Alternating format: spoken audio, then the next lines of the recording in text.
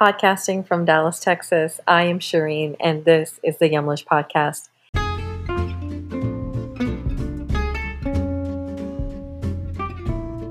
Yumlish empowers people with chronic conditions like type 2 diabetes and heart disease to take charge of their health through diet. And this podcast is created to amplify the voices of patients, health professionals, employers, and community members who are working to reduce the risk of these chronic diseases and put your health first.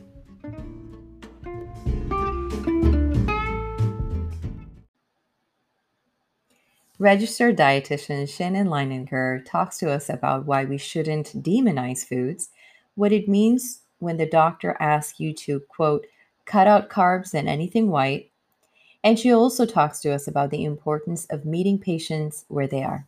Stay tuned.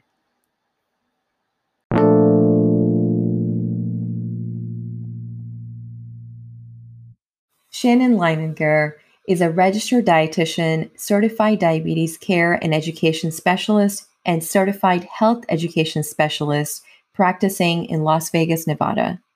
She has more than 10 years of experience in the field of dietetics and is passionate about helping people manage and improve their health with lifestyle changes. Welcome, Shannon. Thank you. Good morning. I'm so happy to be here. Well, glad to have you on.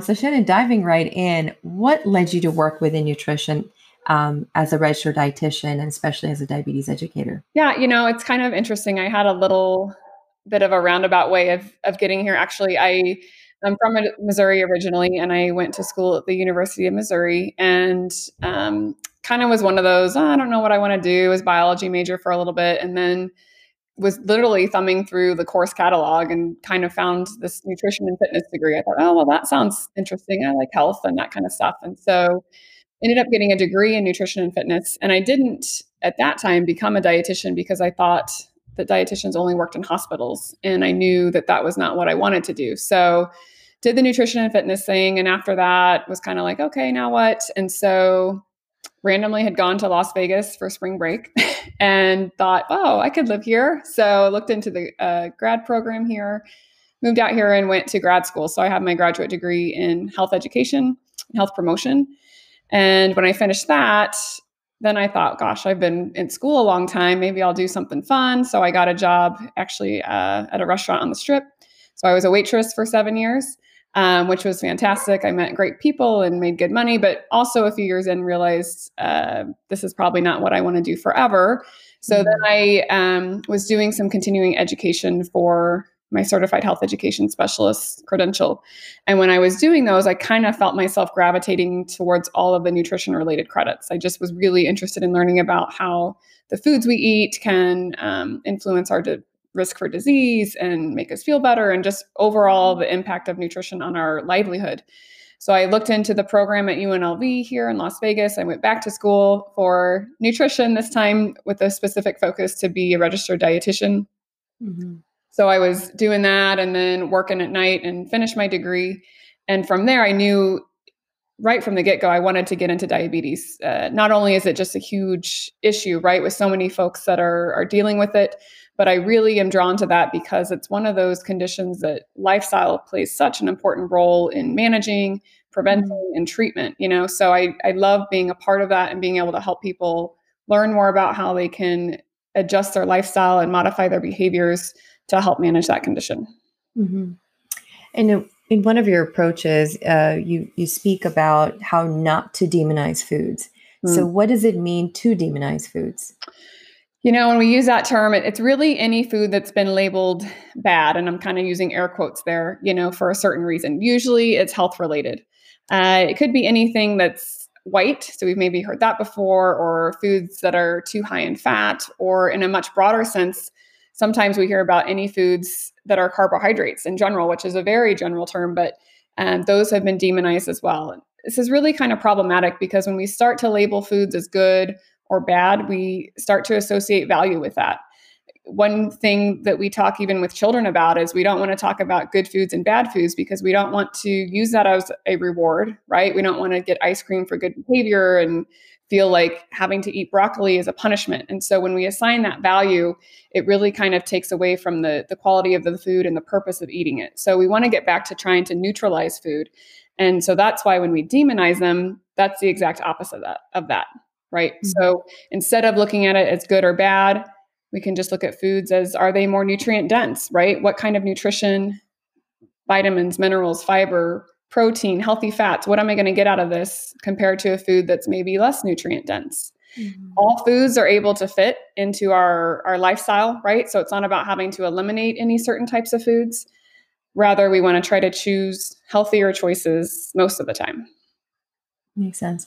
And what are some other foods that you commonly hear about that have been demonized? Oh gosh, so I would say probably the most popular ones that I hear from patients first is that to not eat anything white. Mhm. And the second would be sometimes fruit in general as a broad category, but also specifically, I feel like bananas and grapes and pineapple get picked on for some reason.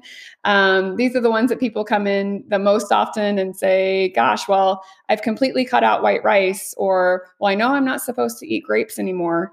And I just, when you think about that statement, it just seems kind of ridiculous to think that someone can't ever eat grapes again just because they've been diagnosed with diabetes. And so my job and what I really try to, stress with my patients is that that's not true, right? We do need to learn how to eat them in healthy amounts, but by no means is any food or certainly any food group going to be completely off limits. I see. So the problem is not really eliminating. We shouldn't really eliminate the foods. The problem is the portion. Correct. Yeah, I always say let's think about healthier choices and in healthier amounts, right? So there's nothing that's off limits, but we might need to learn how to eat them a little bit more moderately. And that can mean different things for different people, right? I've got some folks that come in and they're having ice cream every single night. So okay, well, maybe that's not going to get you to your goals, whether that's managing blood sugar or blood pressure or losing weight. So what can we do to still incorporate ice cream since that's something you enjoy, but maybe in a healthier way? So instead of every night, maybe it's every other night, or a big bowl, maybe we're using a smaller bowl, right? And it's all about Mhm. those small steps to get Mhm. them to that stage of better health. Makes sense. So one of the common things, and you touched upon this just a second ago, that we hear from physicians, especially after a diabetes diagnosis, is, quote, cut out carbs and anything white. What is wrong with that statement, and how would you qualify that?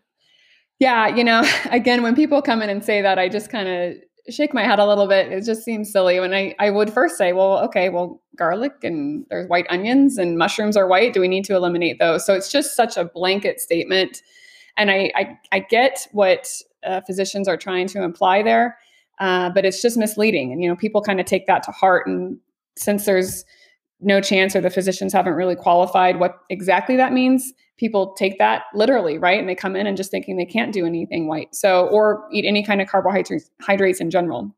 Mhm. I don't know if it's, for obviously, for many physicians, they're short on time with patients, right? And so maybe it's just easier to give a sort of blanket statement like that. And they don't have the time that I have as a luxury to get into more detail and education with patients. I don't know if some of them are misinformed, who knows? But regardless, what I really think would be a better way to qualify that would say, okay, let's try to limit your intake of refined carbohydrates, things such as white bread or white rice. And the reason for that is we know those are lacking in fiber compared to their whole wheat counterparts, so whole wheat bread or brown rice.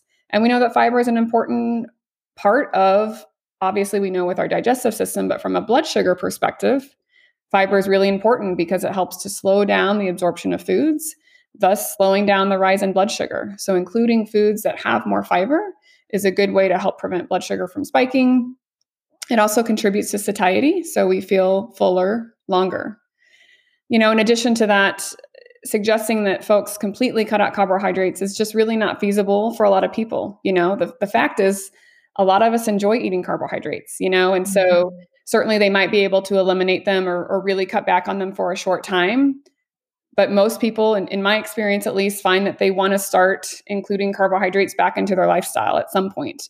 I think, for me, I can better serve my patients by educating them on how to include healthier types of carbohydrates in healthier amounts rather than just telling them not to eat them. Otherwise, if they eliminate them and eventually go back to eating them, the problem there is they haven't really learned how to eat them healthier. They've just learned not to eat them.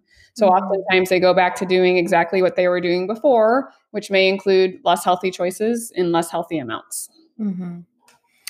How does one eat better, I guess, without demonizing the food? So I think, first of all, the thing we want to keep in mind is that it's what you're doing really most of the time that matters. I like to tell my patients and just kind of use the example that if, eating one less healthy meal or treat a week is not really going to do any harm. Because if we think about the opposite, think if you were only eating one healthy food, right, once a week or one day a week, would that do any good? And the fact is it wouldn't, right? And so the opposite of that, and eating one less healthy food per day or meal or week, again, depending on the person, is okay. I try to think about foods more in terms of nutritional value. Are they full of nutrients or not so much? Are they just full of empty calories, what we call as a food that, yes, it's giving us calories, which gives us energy, but not really giving us any nutrition or kind of bang for your buck there.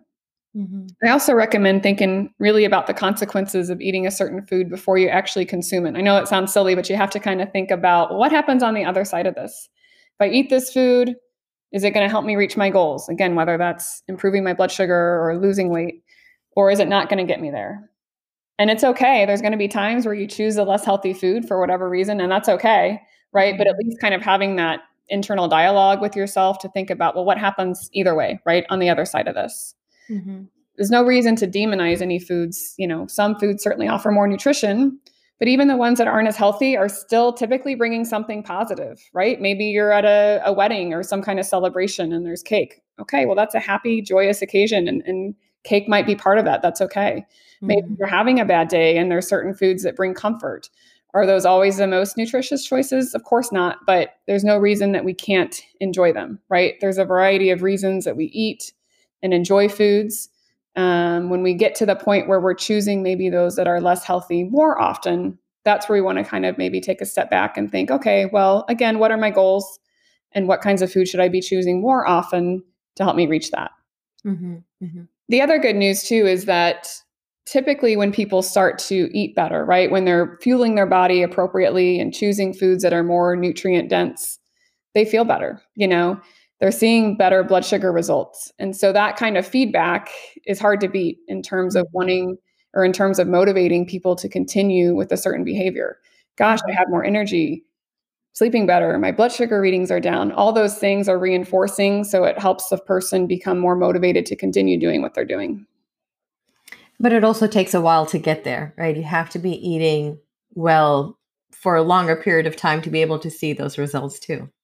Yes and no. I mean, certainly if we're looking at longer term measures like A1C, yeah, that might take a few months, but Mm-hmm. certainly within a week, I've seen blood sugar numbers drop. I've seen people feel better just from making better choices, whether that was cutting back on the refined carbs, choosing them in healthier amounts, eating more vegetables, moving their body more, all those kinds of things really can have some short term benefits, which is great. So it's not like you need to wait a few months to really see the results, right? Mm-hmm. You talked about just a second ago about, if you're going to a party and there's cake there, you can indulge a little bit. Again, I would imagine that portion control would be, best suited there. It's like you can't go all out on the cake either. You just have to kind of manage that, right? Yeah, and that's okay. And I think too, it's important to we've all been there, right? Where we've overindulged Mm-hmm. and thought afterwards, oh gosh, why did I do that? Or felt too full or knew that wasn't the healthiest choice. And at that point, I think probably the natural reaction is guilt and, oh, I shouldn't have done that. And which is understandable, but also that's not really productive. Instead, I would say, okay, that's done. We can't change it. So let's look forward to the next time that might happen. The next time I'm in that situation, what would I maybe do differently? What would be a different choice I would make so that I don't feel this way again the next time I'm encountered with this, right? It's no reason to think that you can't enjoy cake, right? Not saying to go eat, a huge slice or half the cake, but certainly learning to enjoy that a little bit more mindfully, where you're enjoying every bite rather than kind of shoveling stuff down your throat and not really thinking about what you're doing. But that can help you enjoy smaller amounts, right? But still get pleasure out of eating it. Mm-hmm. So here's a $1 million question though. Why does not the nutritious dense food, right? The opposite. Okay. So why do those foods taste so much better than the broccolis and the lettuce and the kale and the spinach? Why is that?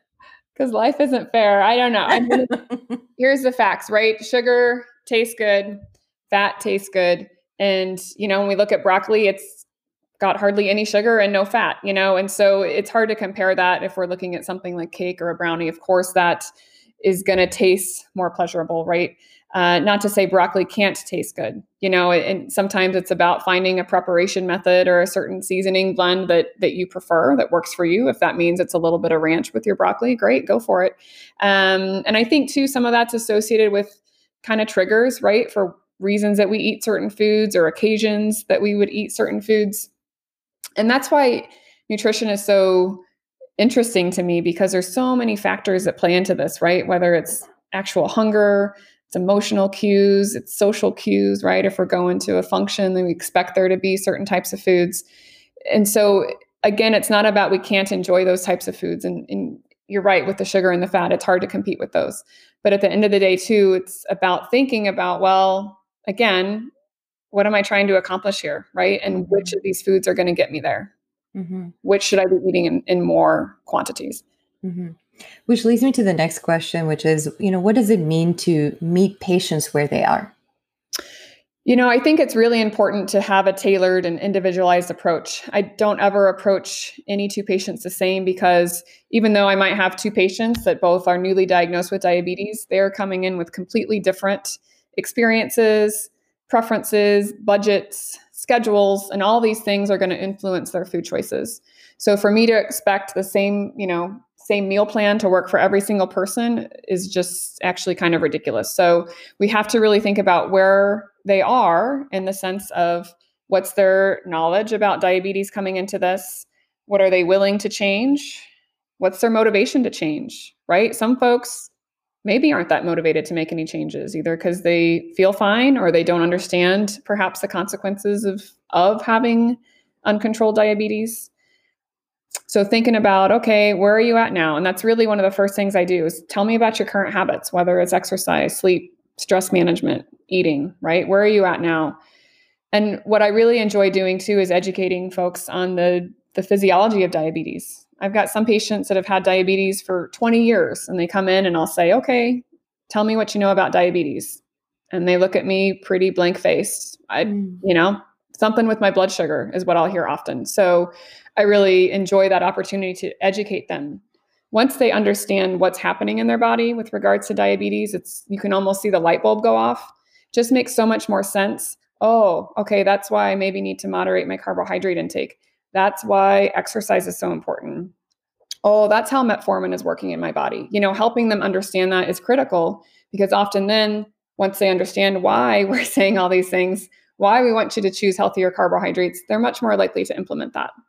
Mm-hmm. And what that looks like for different people is going to vary, right? I've got some Hispanic patients that will come in and they've been eating 5 tortillas, a heaping amount of rice and beans at every meal their whole life almost, right? And so for them to come in and for a doctor to tell them, okay, you have to cut out carbohydrates. I mean, it's crazy, right? And they come in legit upset about that, which is understandably so. It's part of their culture. It's what they've known. It's what they enjoy. And so for me, okay, let's talk about why that might not be the best option, right? But again, we don't need to eliminate the carbohydrates. Let's think about how we can have them in a healthier amount. Mm-hmm. And for that patient, it might mean, okay, instead of 5 tortillas, I'm going to have 4. Okay, that's fantastic, right? Because that's a step in the right direction. Mm-hmm. So kind of working with them and getting some small steps towards behavior change is critical. They're much more likely to comply with that in the long term. And that's really our goal, right? We don't want anything they're going to do just for a few months. We want something they can do for life. Mm-hmm. Love that. So with that, Shannon, we're toward the end of the episode, unfortunately. How can our listeners connect with you and learn more about your work? Yeah, absolutely. So I, as you mentioned before, I have a private practice in Las Vegas. So I see patients in a one-on-one setting typically.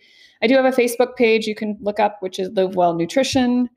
And my website is www.liveWellNutrition.com. livewellnutritionlv, as in Las Vegas.com.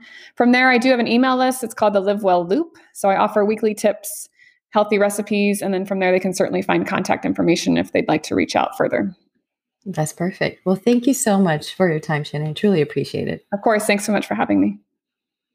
So find Yumlish on all the social media accounts linked in our podcast show notes.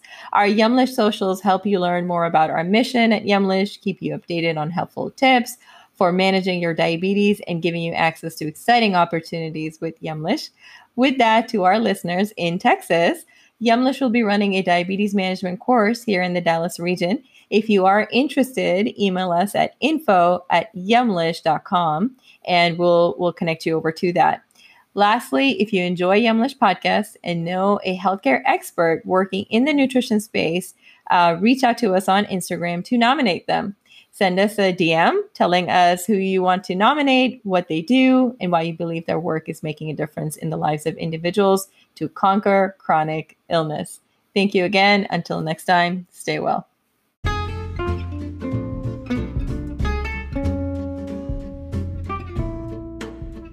Thank you for listening to the Yumlish podcast with Shireen.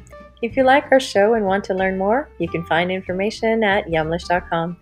You can also leave us a review here. We will see you at the next one. And remember, your health always comes first.